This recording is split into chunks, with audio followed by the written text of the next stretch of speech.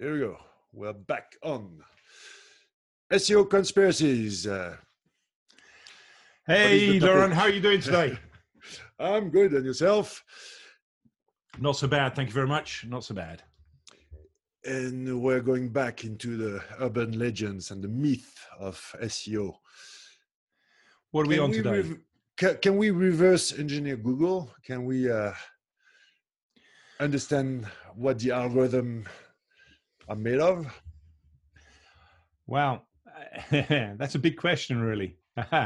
You can reverse engineer some bits of Google, I think, but no. Here's a thing that I think people miss when they're trying to analyze content on a page. They don't necessarily see, how that page fits into the world. So the link graph is a vital part of Google's look at the web, and so unless you happen to crawl the internet every day, then you can't make that work. I mean, fortunately, that's what Majestic does. So you have got a system that does that, but I think you couldn't do that yourself unless you had a huge amount of infrastructure. And I remember once on one of those business for you, freelance websites, someone putting up a job saying, I would like somebody to make me a tool like Majestic. I've got $500 to spend, which made for quite an interesting blog post on my part. I quite enjoyed that. So I think there's so many algorithms and things in there that properly reverse engineering it is pretty difficult. That said, I think that looking at signals and things within a set of results is a very good way of looking at how you could be better than that seed set of results. Does that make sense? Mm-hmm. Oh, it totally makes sense. But if we don't have, and we didn't have Majestic, if we only have $500, how do we do it? Well, the way we did it has a name, because there is a scientific method, right? The way to understand things. And there's also a bunch of people figure out that, for example, the title tag is the most powerful. And if enough people say, okay, I think title tag is strong and maybe the strongest element on page, then most likely the title tag is the most important. If you have enough people, who agree on the thing. But yeah, the problem is none of them test. They just follow everybody else's ideas. So exactly. Very few SEOs do a proper test on these things. And I think the other thing is we have a tendency, it goes back to bias, isn't it? Human bias. We test things that we can see, but we don't understand the things that we can't. So I think the idea that anchor text was important was because Yahoo Site Explorer could show you the anchor text, or when that was around. So so there are things where you test this because we've got a way of measuring it, but you completely ignore the things that you couldn't test because you haven't got access to the data. One of my favorite one is the latent semantic analysis or latent semantic indexing. LSI, yeah. Google bought a company called Applied Semantics, and everybody was like, okay, Google bought Applied Semantics, so they must do some LSA, LSI in search. Well, yes, they bought out this company, but that was for advertising. That's at the core of AdSense, right? Yeah. Yeah. And once you dive into those algorithms, they are very heavy and they are so powerful that if Google put it into search, there would not be any content left on the web. Everything will be out. And the way we reverse engineer is usually you look at your website, your little vertical of queries, and you generalize. It's not the way it works. And especially a search engine made by an engineer is very different as a search engine from an SEO perspective. Yeah, yeah, that's absolutely true. I think it's always going to be impossible to reverse engineer everything. But certainly our ability to run proper tests are pretty limited. It's it's hard to do proper A/B tests of an idea, and so and also fake news comes into it so much. Really, as soon as one person says something, either that person is respected and therefore everyone believes it, or that person isn't known, so everybody knocks it on the head without really thinking about it. And I've been guilty of it, for sure. Of saying something is true without having a basis to say that on. Hopefully, I'm getting older and I'm doing it less. But so much of this seems subjective. And something could be true, then untrue, and then true again. For example, the rel nofollow. I did an experiment saying that Google was going beyond the rel nofollow. It was not following the guideline. Then a couple of years, and that was like maybe 10 years, right at the beginning of the rel nofollow. I forgot when it came up. Then a couple of years later, did the test again, and Google was stopping, was not going beyond. And then apparently now it's going to crawl again past the nofollow. So difficult. But yeah, and another one is click-through rate. Some say click-through rate counts towards rankings, and some says it doesn't. But I think either way, it's not always the signal that you're actually trying to improve that is being measured by Google. It may be a different one. So Google may be I don't know, measuring the quality of the dwell time, or they might be measuring the click-through rate, or they might be measuring the match between the users' preferences and the content on the page's preferences, which may be different for different users, and they may be associating different. There's so many different ways that Google could be measuring that they can quite often say, no, we don't use click-through rate as a ranking factor. It doesn't mean to say that the click-through rate over time wouldn't be a ranking factor, wouldn't affect the rankings, because it doesn't have to be a direct correlation for it to have an effect. Well, and on that specific example, there is a patent about what's called the pogo sticking, which is the click-through rate within the search engine result page, because people think it's about the analytics. Well, it makes more sense that within the search engine, but that patent is from Yahoo, which doesn't mean that Google is not using something similar. And from what I understand, speaking to some Googlers, that there were Googlers from Dublin, not from Mountain View. Right. And they were saying, yeah, we use that, but it's not as important as people think. It's more like a broad saying, okay, quality thing, people validating these results or not. But it's definitely, in my opinion, more about the click-through rate within the search engine result page than within the site, because it doesn't make sense. We spoke about Wikipedia. Wikipedia, people read one page and leave. Yeah. If you go to a travel website, you're going to visit 25 pages. It's going to take 35 minutes, but is it more relevant? Who knows? Yeah.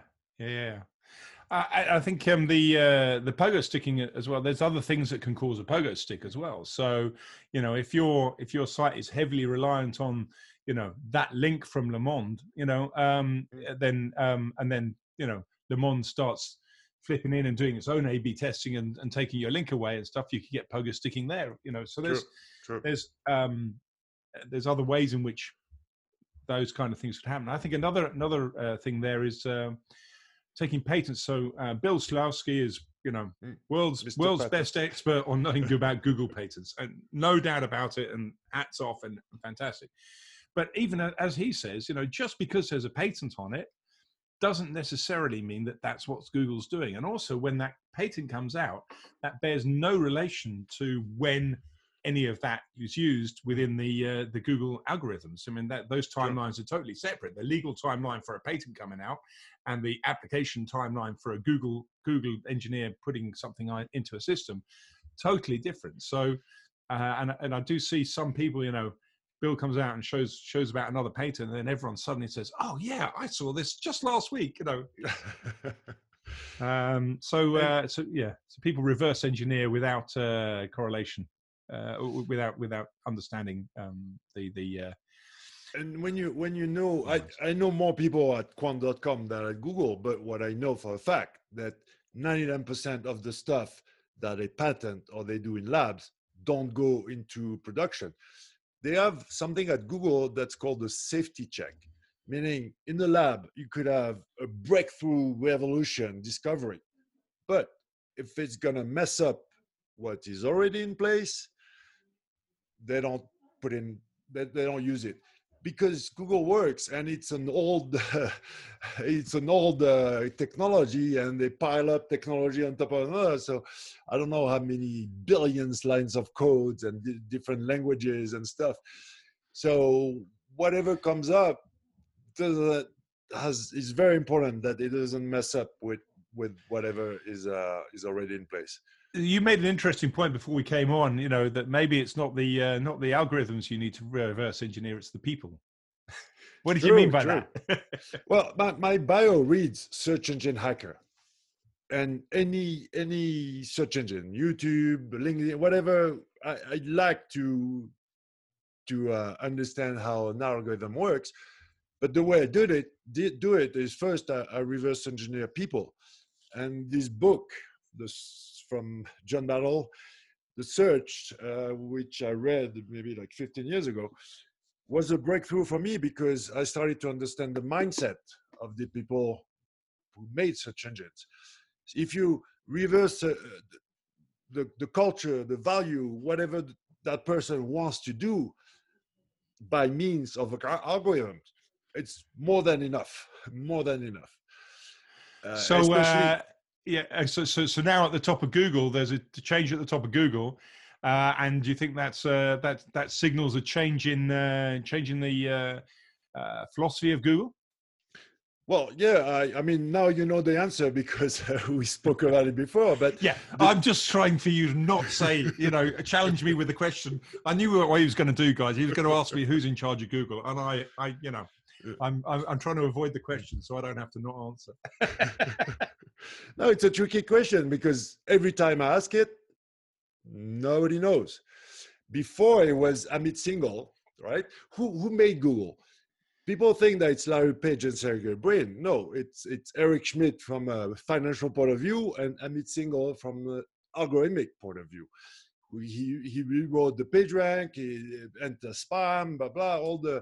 Amit Singhal is an analytic linguist, and everything is in order, everything is in the right place. Each one is valued this, and everything is very analytical and from an automatic language processing point of view of a linguist. Then he left, and now in charge of Google there is the former boss of MetaWeb. Google bought MetaWeb to create the knowledge graph, and the two guys are in charge of Google, and the other guy is from RunBrain, the machine learning team. So in my point of view, RunBrain is the boss of Google today.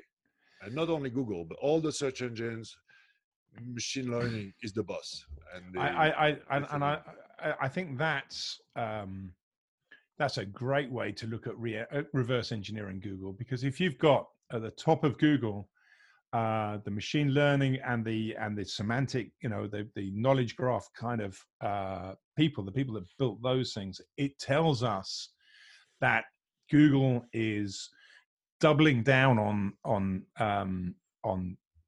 the knowledge graph. It's doubling down on machine learning. It's doubling down on that approach, and it does mean that the knowledge graph is just going to get into every part of the Google system if it isn't already. And it just goes to show that the old school, keyword stuff, in as we've started on the series with, ain't gonna work no more.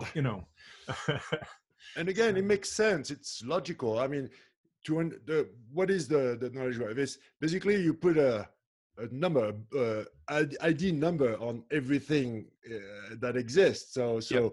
this is labeled with an ID. So Yep. again, you need context, because camera by itself doesn't mean anything. But if you surround this entity Yep. with enough with a context, brand or then whatever, yeah, then you get ideas.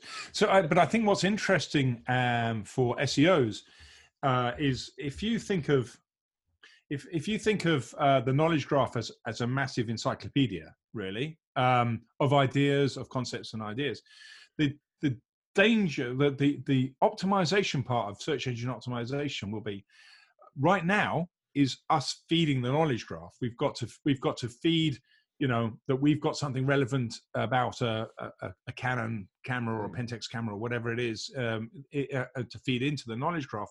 The optimization part is how do you get the knowledge graph to send that traffic or that human back to you, because it's currently amassing its own view of the world that doesn't need to go back to the data sources to provide the answer to the question for the user.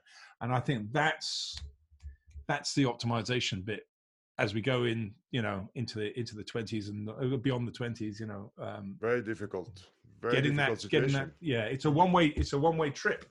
But it won't be a one-way trip as long as you've got a unique proposition where, if you want to stay in a hotel in, this village here, Google hasn't got the hotel. It's got to buy it from someone, but better off being the owner of the hotel than maybe the booking.com in the middle. True. I think people need to dissociate what they do for branding, marketing, and what they do from a commercial point of view to convert, because knowledge graph and all that sort of things is more about branding than really selling. I got a story. There's a salesman and a marketer that go out into a club. The salesman is going to go to the bar, buy a drink, go to a girl and say, "Hey, beauty, you want a drink?" No. Second girl, no. Third, but the seventh is going to say yes. That's a salesman, right? The marketer is going to reserve a table, buy a bottle, he's going to be dressed well, he's going to put himself in display. Both of them are going to achieve the objective, and both of them can work together, but it's just a different mindset. And people confuse each other. I think everything has a place, marketing, branding, and sales, but nowhere to do one or the other is the key here. So here's my networking tip, and I learned this from my wife actually. If you're going to a networking event and you don't know very many people at that networking event, then the trick is to be the first one to arrive. Because if you're the first one to arrive, the organizer says, "Hello, who are you?" And then they introduce you to the next person. Very nice. And then you know one more person than the next person that comes in. So then you take over and say, "Hi, how you doing? This is so-and-so," and stuff. And then go down the line, bomb, bomb, bomb, bomb, bomb, bomb, bomb. And you come out looking like the guy that knows everybody. But if you do know everybody, then absolutely. Just sit down, get your bottle of wine, and wait for people to come to you. Yeah, absolutely. Okay, we digressed. Sorry. Yeah. But fine. Next topic is going to be Google updates. So it's a follow-up on this. But to finish up on reverse engineering Google, maybe you can find a little truth about your website, about your keywords, about something, a little trick on your little vertical, but don't try to generalize, right? You're not going to be able to build Google. Exactly. Okay. See you next time.